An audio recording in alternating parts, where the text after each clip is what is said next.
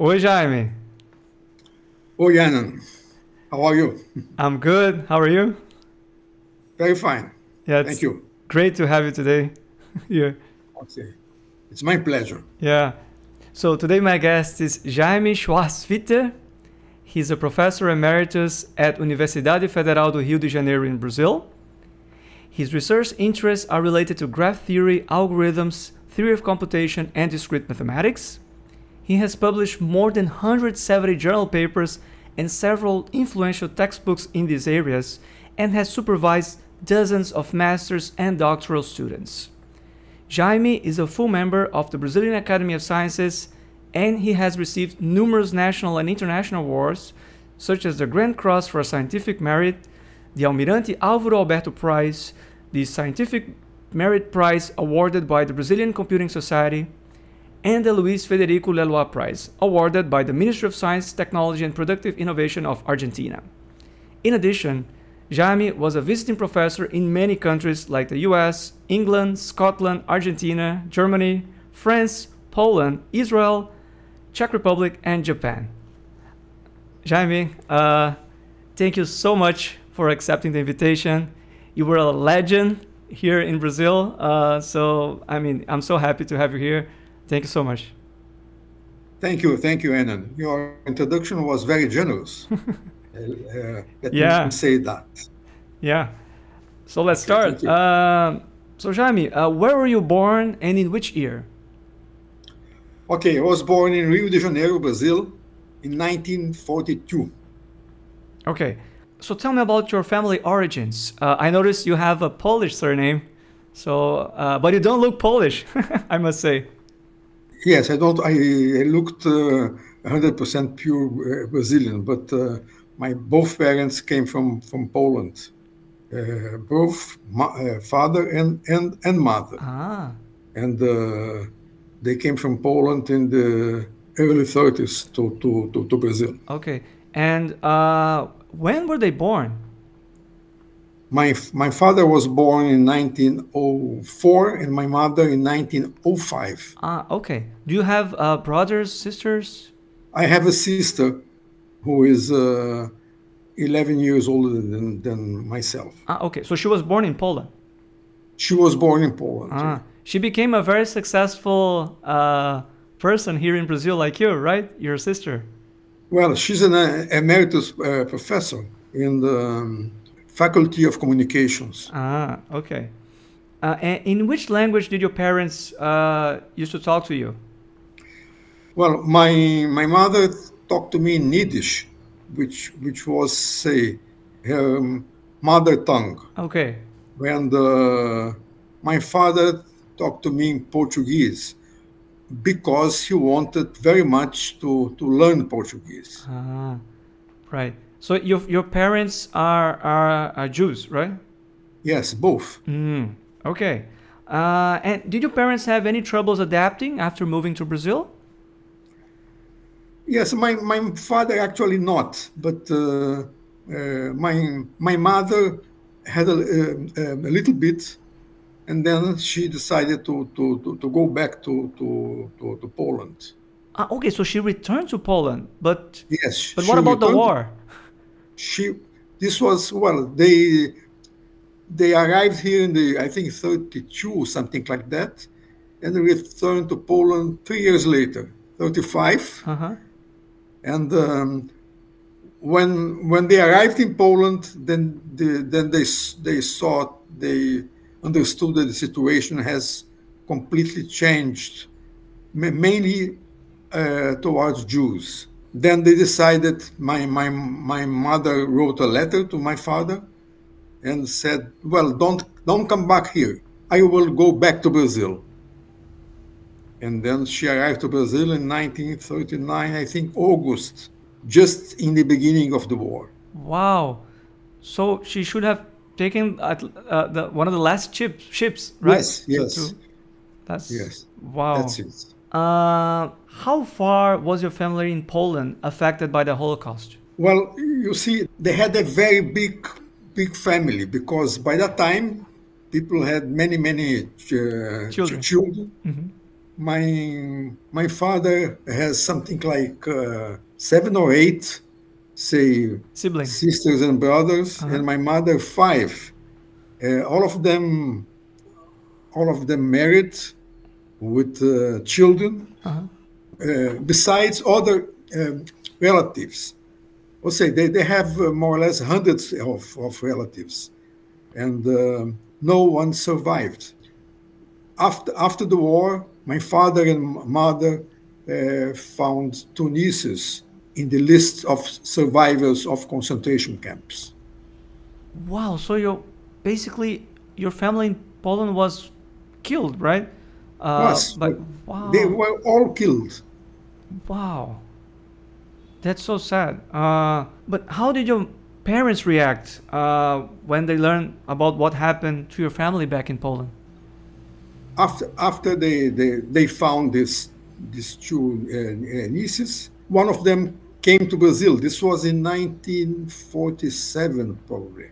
Uh-huh. 1947. I was then 5 years old. Uh-huh. And then these 2 nieces, they survived concentration camps. So they have numbers written in their arms. Uh-huh. When she came back, she started to tell my mother how the family was killed. Some details of how this happened to the family.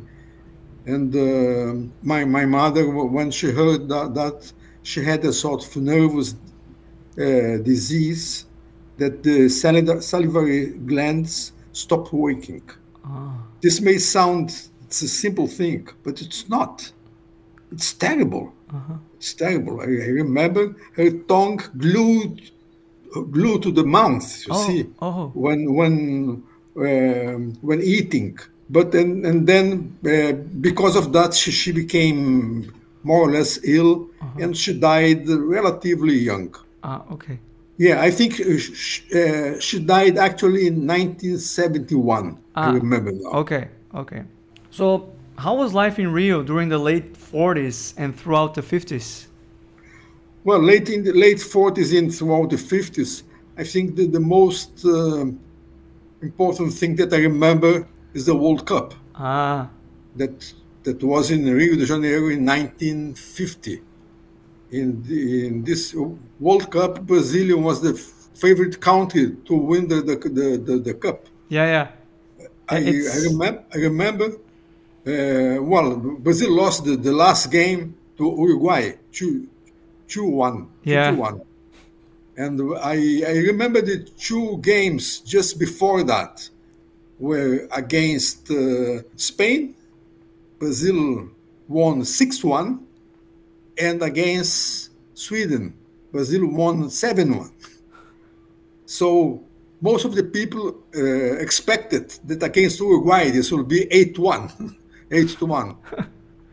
And well, the final game in Maracanã Stadium. This was inauguration of the Maracanã Stadium. By that time, the stadium took something like 200,000 people. Wow. Which is, well, almost the entire population of countries like Iceland, I think. Not very different, I think. Yeah. But anyway, because there were not a place to sit, so they were standing. So part of the stadium was built without having the possibility of sitting. So in this way, 200,000 people. And what is sad for us, Brazilians, is that at the end, people left the stadium with complete silence. So you can imagine 200,000 leaving a football stadium, and it was impossible to listen to anything. People was in silence, like mooring Right. you see. Yeah, it was like a tragedy. Yes, it was a tragedy. That event is known as the Maracanazo. Yes. Yeah, yeah. So you were at the stadium then. Yes, that's right. That's phenomenal. I mean, it's sad, but at the same time, it was a historical event, and you had the chance to witness that at the time. So you were about 8, right? Because the World Cup was in 1950. Yes, so about 8, yes. Yeah. But other than the World Cup, what did you do at that time? Like, did you like going to the beach and enjoying the Rio atmosphere, which was really good, I suppose, right? During that. Yeah, but by that time, going to Copacabana Beach, for instance, was something fantastic. Violence in the city was a little bit better than it's now today.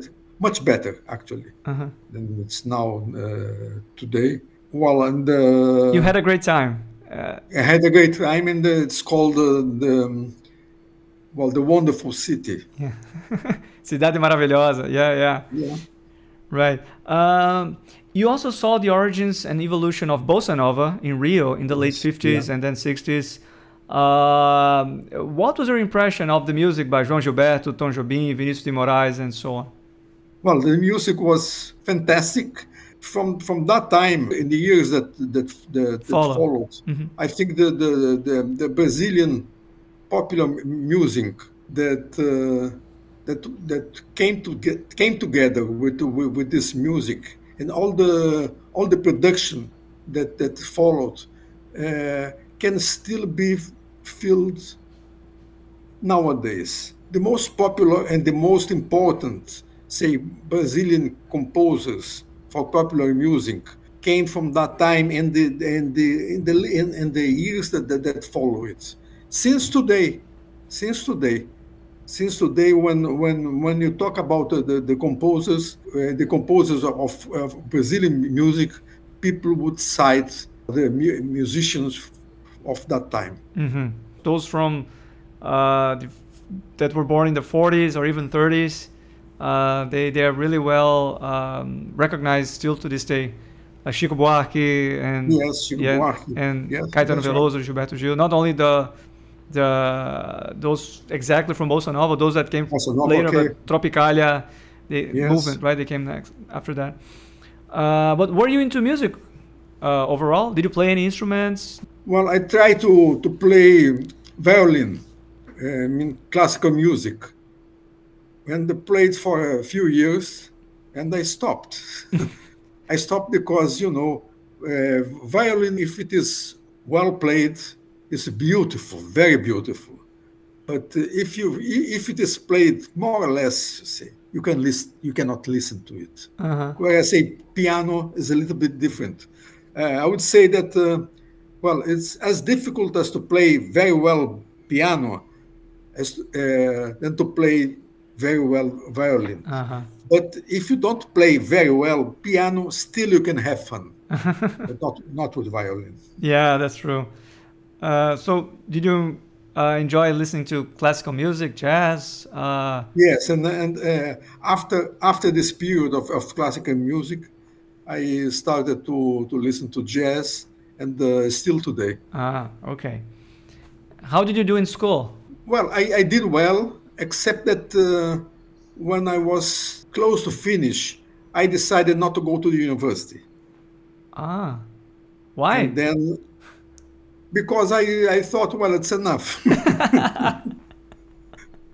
It's enough. And then I was, after I finished the high school, I stopped for 1 year. And then I decided, well, it's better to go to university. And then by that time I had to spend another year in preparation. So you finished high school in the early 60s, and you finally joined the Universidade Federal do Rio de Janeiro in 1963, also known as UFRJ, short, right? And which at that time was called Universidade do Brasil. And you studied electronic engineering, right? Yes, University of Brazil, because, well, Brazil, Rio de Janeiro was the capital of the Republic and the most important city in Brazil. And then, so Rio de Janeiro had the University of Brazil was in Rio de Janeiro. Uh-huh. But afterwards, they created many federal universities, one in each state. And then Rio de Janeiro became a state by itself. So in this way was born the Federal University of Rio de Janeiro. Right. And as an undergrad student, did you have the chance to study OR or graph theory and things like that? No, as an undergraduate.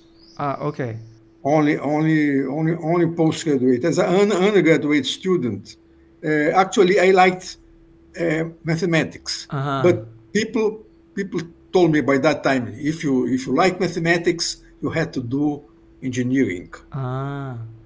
because as an engineer you will learn mathematics and you will have a profession. This was well, I didn't know. You see, then I didn't have any experience, and my parents didn't have much experience. Also, they came from from a small village in Poland. So I went to study engineering, but I never worked in engineering. Ah. Never. When I was in the middle of my course, I started to give lectures in mathematics, in analytic geometry. When I was in my third year, I think, I was already teaching real lectures, not exercise lectures to students in the first year, because by that time there was a lack of professors to and lecturers, and then they took a couple of students to teach. Right. And what did you do after graduating? Okay, I finished school in 1967, and a few months later, in 1968, I was hired by the university, Federal University of Rio de Janeiro, to teach. And then I started teaching, immediately after having finished school. But at the same time, I was a part-time student, and in order to be able to survive also, and I was working in Boros, which is a computer manufacturer, and I had a few systems installed in Brazil, in Rio de Janeiro, and then I learned COBOL.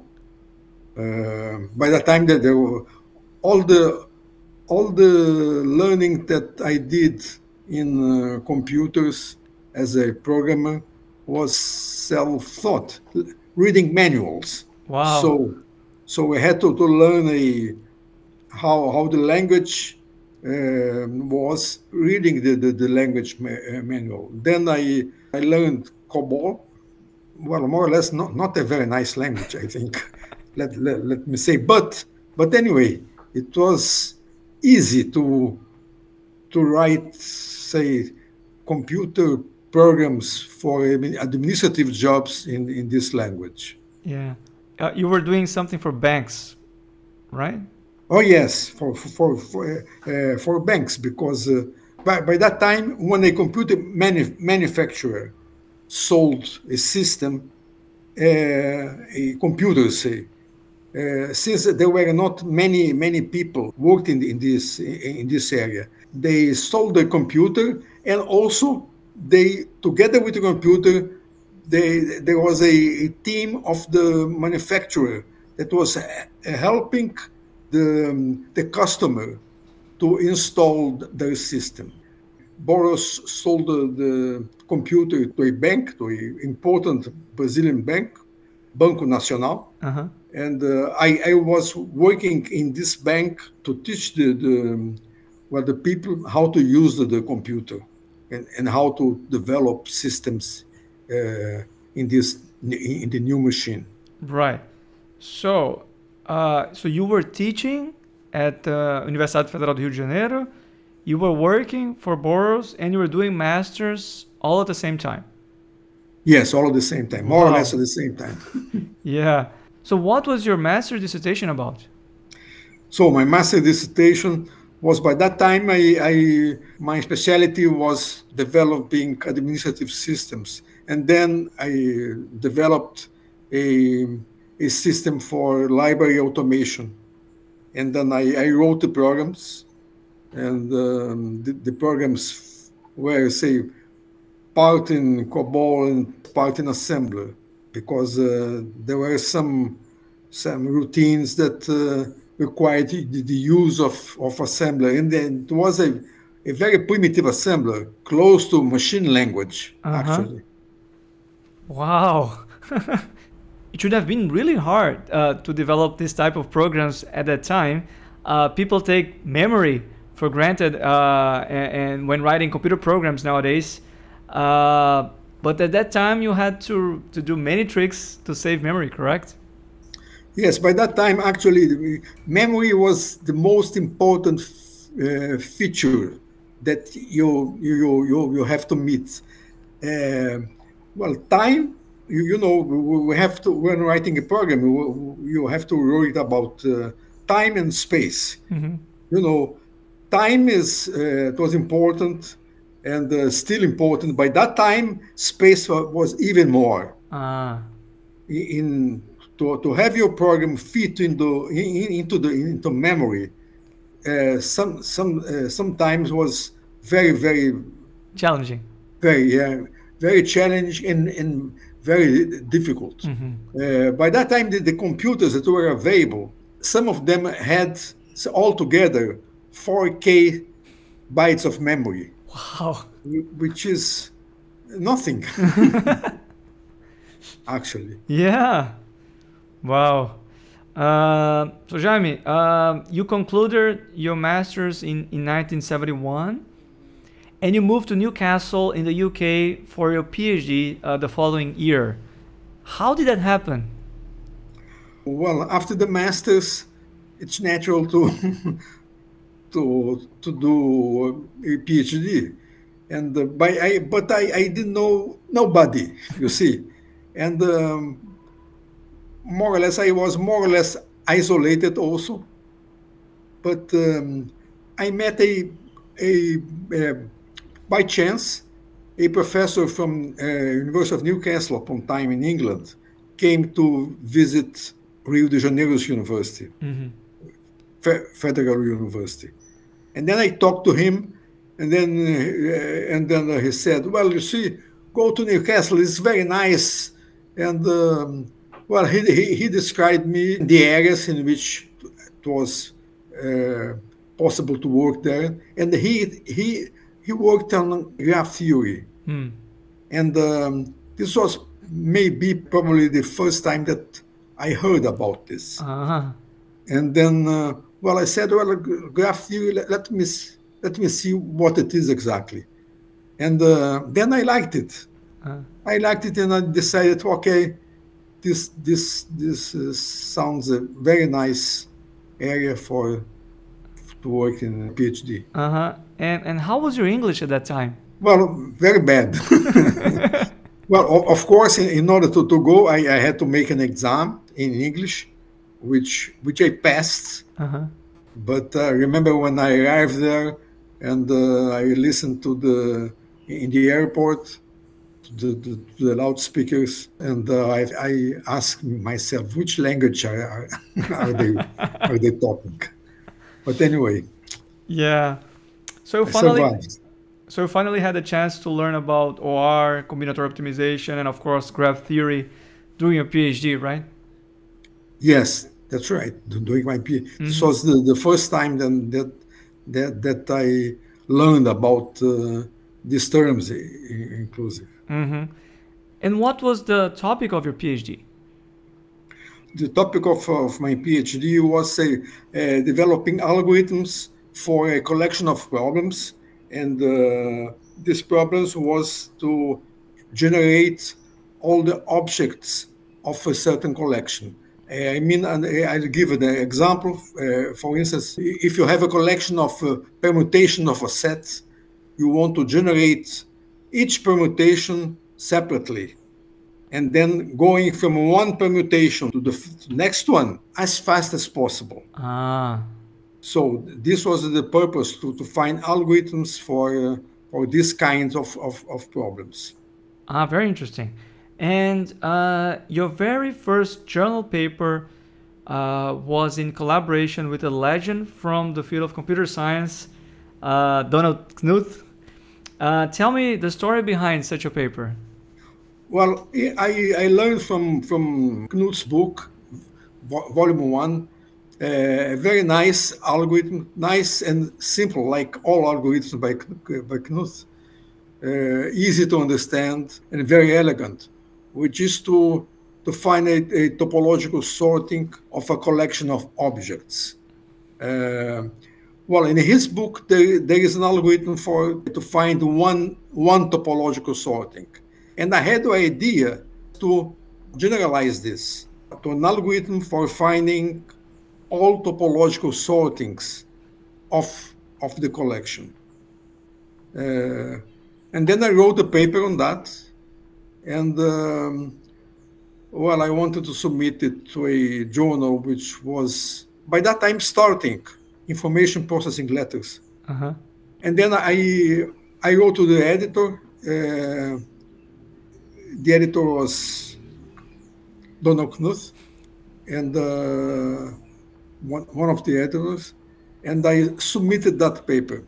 The paper was horrible because I didn't know how to write papers, and the program had some bugs. There was no proof, only the algorithm, the crude algorithm, and the idea of trying to develop this into an algorithm to generate all the objects. I think this idea was not very common. There were not many papers that I can remember that by that time had this approach of finding all objects of the collection. And I was lucky enough to see that Donald Knuth got interested in this subject, and he corrected the algorithms, rewrote completely the paper, and add the proof that was missing, and then we wrote a paper together. It was a tremendous experience, even more because by that time there was no internet to exchange messages and things like that. Then you had to write a letter to your co-author saying what you did and what you are thinking, what we should do next. And when you write a letter, it's completely different than when you write a message. A letter is a document, something very serious. When the messages, they come and go, and so it was a very, very nice experience for me. Wow. Still on this topic, Donald Knuth wrote a book a few years later called Literate Programming. This was like all his books, a very nice book. And in this book, he dedicated one of the chapters to our paper and reproduced it completely. So in this book, Literate Programming, I think the chapter 3 or something, 3 or 4, it is reproduced our joint paper. Wow! So it shows the impact of that work. Yes, that's right. Yeah. So you finished your PhD in 1975, and in 1979 you went to Berkeley for a postdoc with Eugene Lawler, another legend in the field of algorithms and so on. How did you find this opportunity? Well, you see, I met Eugene Lawler in a conference well, people talk about Berkeley and how nice it is. And well, then I said, well, maybe it's a very nice place to do a postdoc. But I didn't know I didn't know anybody from there. Then I saw that Gene Lawler was by that time a professor at Berkeley, and he was at that conference. And then I had the courage to approach him and saying that, well, I'd like to do a postdoc in Berkeley. And then he was kind enough in order to listen to me and said, well, and asked me, well, what would you like to do? And then I just mentioned to him that you see I did my PhD at Newcastle University, and doing my PhD I had the chance to write a paper together with Knut. This was sufficient. And then he said, okay, you can come to Berkeley. Wow. Yeah, so that experience of collaborating with Knut changed your life, basically. Yes, changed my life. Yeah. Even in Brazil. Yes. And talking about co-authors, during that period in Berkeley, you had the chance to collaborate with another legend who was actually not in Berkeley at that time, but somehow you managed to connect with him and write a very nice paper that ended up becoming your most cited paper. Yes, well, this happened because since my interest was in graph algorithms, I met Alon Itai, a computer scientist from Israel that was visiting Berkeley at the same time that I was, and we started to work together on a problem of finding Hamilton paths in grid graphs in a subclass. And then we worked in the subject up to a certain point, and later he went, I think, probably to MIT to visit Christos Papadimitriou, and he took the problem to Christos, and he liked the subject and joined us as an author. The paper was published a few years later, and I think in the Science Journal, 1981 probably. 82, I think. 1982, and then this paper became the paper that had a biggest number of citations among all papers that I had written. About more than 600, which is a fair number for theoretical work. Yeah, absolutely. So you had this opportunity to collaborate with Donald Knuth, then Christos Papadimitriou. They're all by chance, but still, that was phenomenal, right? To have the chance to the opportunity to collaborate with two legends. And that definitely helped your career quite a lot, I suppose.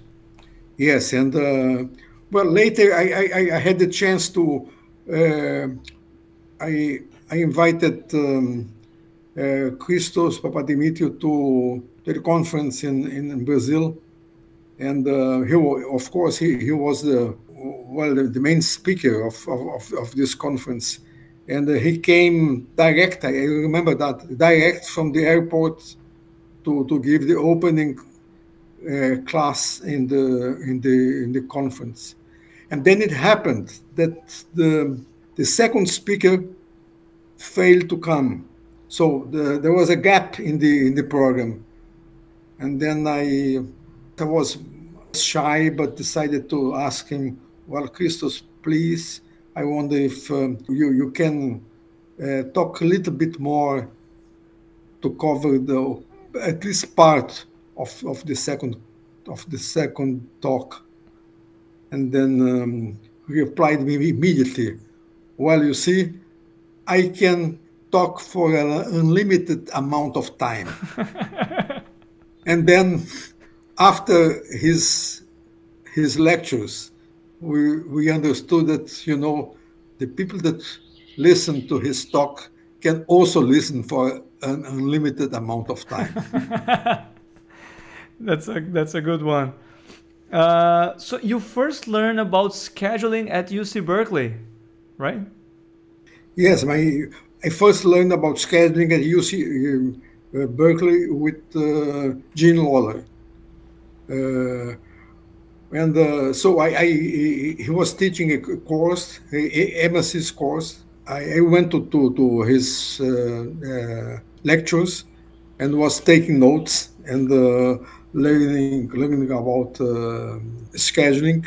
And then I realized that also in scheduling, I can work more or less in the same way that I was working in graph theory, in graph theoretical problems. You take a problem which you don't know whether or not you can solve it efficiently, and you try to decide whether or not you can describe a polynomial time algorithm for it or derive a NP completeness proof for it. Right. And it was around that time where he and his colleagues proposed and published the very famous three-field notation that is widely used in scheduling problems nowadays. Oh, right? Yes, that's right. And I had the chance to see the birth of this notation. And I attended some of the talks that they gave about the notation, because before that it was horrible how to describe scheduling problems. And then the notation was concise, very concise, and very easy to understand, and became common. Nowadays, everybody that works in scheduling uses this notation. Yeah. Before the introduction of the notation, it should have been really long to describe the problem. Really long to describe everything, more or less in details, in order to make the people to understand the problem. So you met the co-authors of that work when you were there in person, like Hinoe Khan and those guys. Yeah, I met Hinoe Khan and Lancer. Because they came very often to Berkeley. Okay. I had the chance to meet them there. Mm-hmm. So by the time you returned to Brazil in the early 80s, were you already supervising PhD students?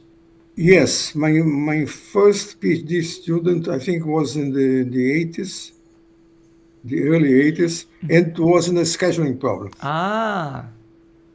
Very nice. Wasn't on scheduling problems, and I supervised in scheduling problems and graph algorithms also. Mm-hmm. So in 1984, you went yet for another postdoc. This time you went to Cambridge. What did you do there? In Cambridge, I was working with Bolobas because in graph theory, and I met one of his students, Reinhard Distel, who was writing a book, who became nowadays very, very famous. His book, Graph Theory, and Bolobas had a book written exactly on this subject called Modern Graph Theory. I think the book of Distel is just graph theory or something like that, if I can remember. And we became close friends, and we had contact for afterwards for a few years. And then he went back to Germany afterwards, and he's still there, I think. So you worked in pure graph theory, right? pure graph theory, which is different from graph algorithms. Yeah, yeah. You are concerned about existence problems. But, well, it's different, but at the same time, you see, at the end, you had to write theorems and proofs, and that's it. Yeah. Lemma proof, theorem proof, lemma proof, theorem proof. That's the way in which it goes. It sounds easy, but it's not. Yes. So you had this fantastic opportunity to work with great people from the field. You went to Berkeley and then to Cambridge. And it was not that common for people in Brazil, at least in our field, to travel abroad in those days, right? In the 70s and 80s, and even to do postdocs abroad. Am I right? Yes, okay. Let me just comment on that. You see, I was not just myself, but I'm among the pioneers of the field in Brazil. Being a pioneer has many disadvantages, but also has some advantage. One of them is that there are not many people to compete for the funds and for the opportunities that are made available. So I wanted to travel to do another postdoc, and then when I submitted this idea to the department, no one complained. And in this way, I was able to do another postdoc, this time in France. Well, initially I was in Orsay, close to Paris, and then I went to Montpellier. In Montpellier, I worked with Michel Habib, and we became close also, and wrote a couple of papers together. Right. So you were working on graph theory there? Yes. By that time, he was also working in graph theory. So did you meet Claude Bache by any chance? Oh yes, I met Claude Bache when I was in Paris, in his house in Paris. His house was like a museum, fantastic, full of pieces of art, and he was himself a very interesting person. Okay. So again, a very nice experience in this period abroad, and that helped you with connections and also with this experience and knowledge that you acquired traveling. You also helped establishing the foundations and as you said, you were a pioneer here, and thanks to that, many of your students could benefit from that experience that you acquired when you traveled. So, Jayme, now talking about your main research contributions, let's start with your extensive work on click graphs. Okay, well, this was one of my maybe one of the first topics that I was completely dedicated to characterize which are the click graphs of some graph. If you take a graph, I wanted to know what would be a characterization of the click graph of it. And sometimes this problem might be very difficult, and sometimes it's easy. It depends on the class. And I was working on characterizing click graphs, as I mentioned, of some particular class of graphs. And this was a topic that interested it also. It was a Latin American topic, which, because the Mexicans actually started it.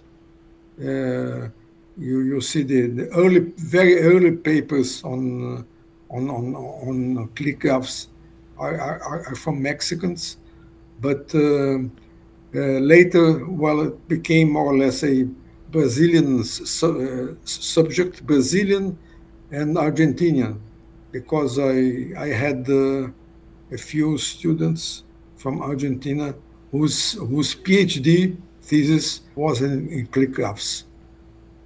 Right, and then In click graphs. yeah, and then they kept extending your work there in Argentina, and you actually had an influence on their development in the field, right? Yes, in Argentina, what happened is that by that time there were not many people working in graph algorithms in Argentina, in algorithms in general. I remember by that this was in maybe in the early 80s or no, in the late 70s. I received a visit of Irene Loiseau. She's a professor at the University of Buenos Aires. And then she said that there were students, not just students and lecturers of University of Buenos Aires that wanted to do a PhD in graph algorithms and graph theory. And by that time, there were not many people working in this area in Argentina. And then she asked me whether or not I would like to supervise this thesis. I said, of course, yes. And by that time, I started my collaboration with Argentina. Yeah. And after that, I supervised some Argentinian students. And now these students, they have supervised other students. And then many people in Argentina that now have a specialization in this area. And you even got an award for your contributions to the Argentinian community in the field. Yes, I had the honor to receive the Luis Federico Leloir Prize given by the Ministry of Science and Technology and Innovation of Argentina. This award is given by people from outside Argentina that made important contributions to Argentinian science throughout the years. That shows that you did not only had a tremendous impact in Brazil, but also in other countries like Argentina, and that's remarkable. And what about your contributions on computational graph convexity? Can you comment about it? Yeah, well, in computational graph convexity, the idea was, say, to combine what is done in the area of convexity in general in mathematics with graph theory, taking your problems in convexity in general to graph problems. Graph convexity means your subject of study is graphs. So you want to know what happens with a particular parameter, for instance, this parameter in some particular graph. You want to know whether or not it is possible to find such a parameter related to such a convexity, given a particular parameter, given a particular convexity. We want to know whether or not it's possible to find this parameter within this convexity. In case it is possible, you want to describe an algorithm. In case it is not possible, you want to find a NP completeness proof. Right. If I'm not mistaken, you work with Fabio Proti on those problems, right? Yes, well, Fabio Proti was my student at the Federal University of Rio de Janeiro. Later, he started to work at the Federal University of Rio de Janeiro, and later he moved to Fluminense Federal University, where he is now. Actually, in the last mathematical colloquium in Rio de Janeiro, he wrote a book on this subject, graph convexity, together with Miti Dourado from the Federal University, and also together with two other colleagues from the Federal University of Ceará. Yeah, yeah. I met Fábio Protti when he joined the Universidade Federal Fluminense, and we worked together in a couple of papers on cluster editing and things like that. So he's a very, very nice guy and one of the smartest people I've ever met, for sure. Yes. So now, pivoting a bit towards OR, could you briefly talk about some of your research work on scheduling? I noticed that you also like to show whether the problems in some scheduling problems are NP hard or not, or to provide a polynomial time algorithm when it's possible. So I think you did some work in this regard, right? I had even a couple of papers which was able to publish on this area. The idea is always is the same, either trying to develop algorithms or trying to find NP completeness proof. But talking about OR, in my books, I had chapters on problems that are typical from OR, like traveling salesman problem, minimum spanning trees, minimum maximum spanning trees, description of greedy algorithms, and shortest path problems. Right. So Jayme, you started several national and international conferences in the field. Could you comment about some of them, perhaps starting with Lagos, which is quite well known? Okay. Lagos is among them is the one that is most known, Latin American Graphs and Optimization Symposium. This was the join of two conferences, one Brazilian and one Chilean, which more or less started each one in these countries 2 or 3 years before Lagos. And then we decided to join to create Lagos.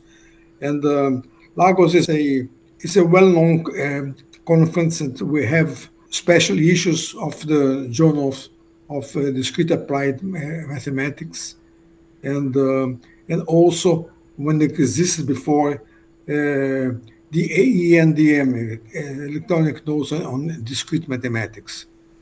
And this was replaced by another journal. The idea is that all papers which are accepted to the conference are published in this. It's a journal dedicated to conference. I publish in this journal, and afterwards, people have the chance to submit papers to Discrete Applied Mathematics. Okay.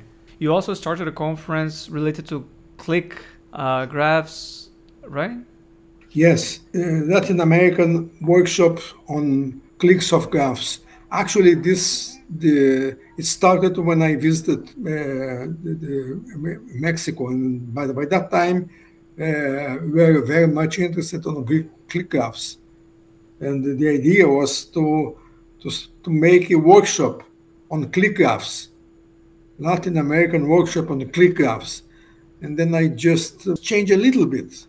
Instead of Latin American workshop on the click graphs, we created we decided to create a workshop on the Latin American workshop on the clicks of graphs, which is a little bit more general. Because if you are working on clicks of graphs, you are working on graph theory in general. So you decided to expand the conference to encompass. Encompass all the areas of graphs and algorithms. Right. Mm-hmm. You also started the Encontro de Teoria da Computação, which is the theory of computational meeting that includes the graph theory, optimization, algorithms, and theory of computation. Yes, This, I would say, this is a Brazilian, a typical Brazilian meeting, whereas the other two are, say, international or at least Latin American. Lagos became a real international conference.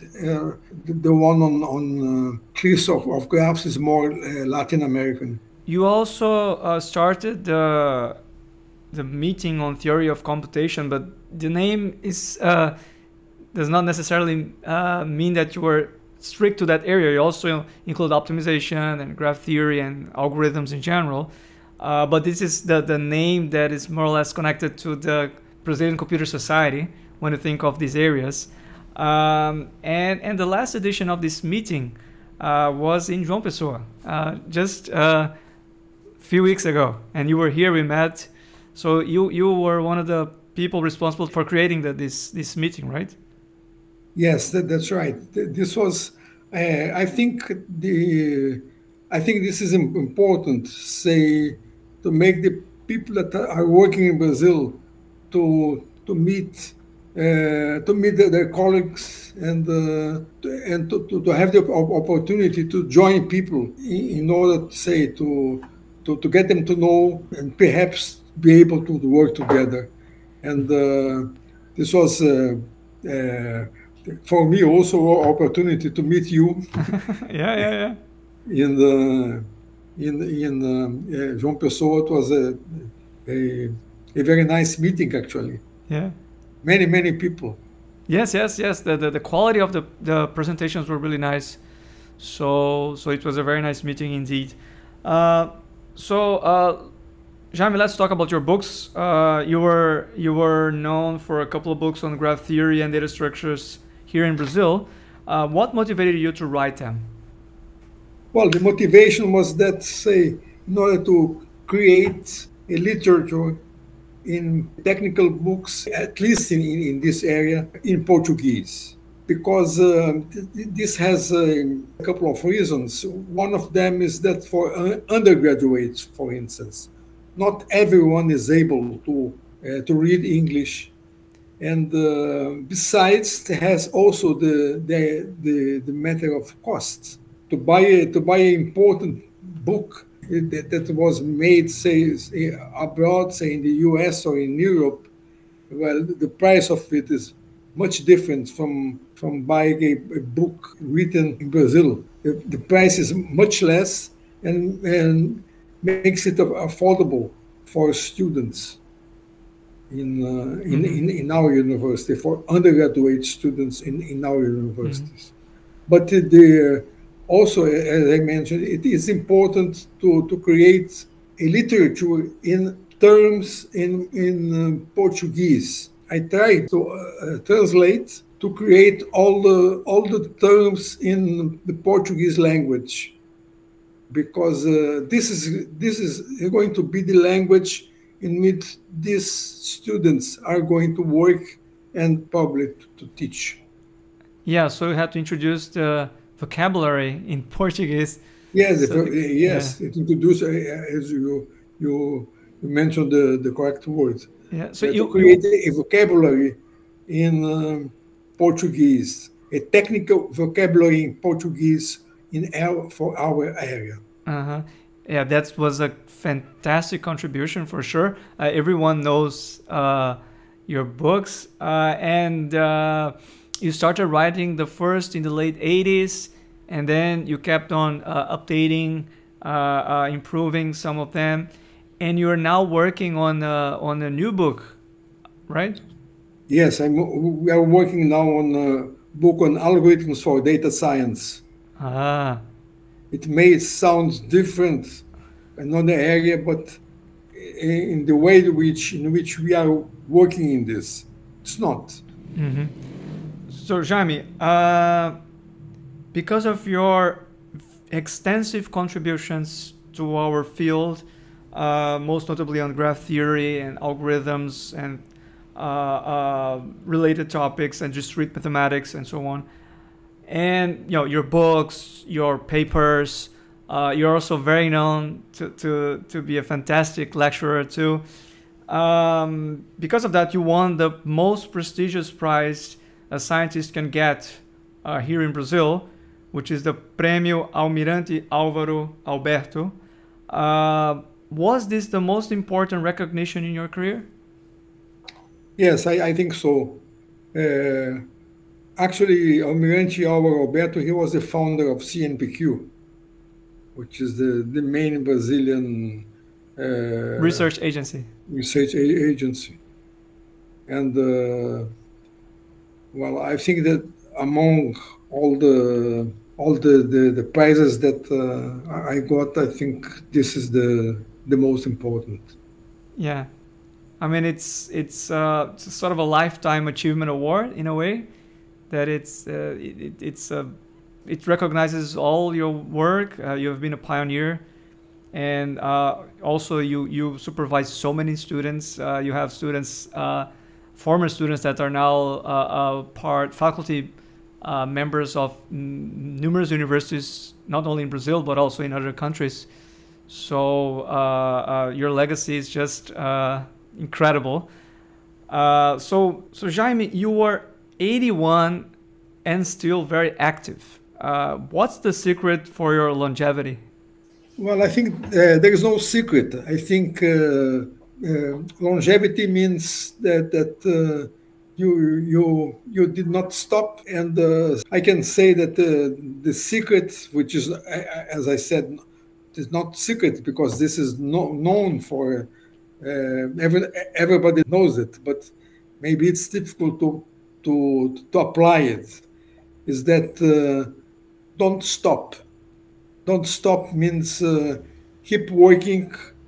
If you retire, keep working, doing your retirement, and in this way, I think this will help you to live for many years more. Right.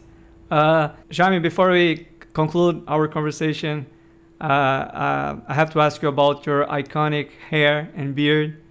Do you think that this reflects your personality, in the sense that you seem to be very relaxed, a very easygoing person? Do you think there's any connection? Well, in a way, yes. Yeah, I think you're right. I try to accept the things as they are, accept life, and don't fight against it. And I think this is one of the secrets, I think, of being happy. And well, life is like that, and you cannot fight against it. And if you accept it, this is fine for you, and maybe it's fine for the people that are beside you. Okay. So Jayme, it was fantastic to have this conversation with you. You have a very long career with so many stories. It's hard to put all together because it's just an endless source of anecdotes and stories. And I really appreciate your time, and thank you very much. Muito obrigado. Okay, thank you very much for this opportunity. And I have to say muito obrigado, no, not you. Okay, so let's hope I can meet you again one of these days.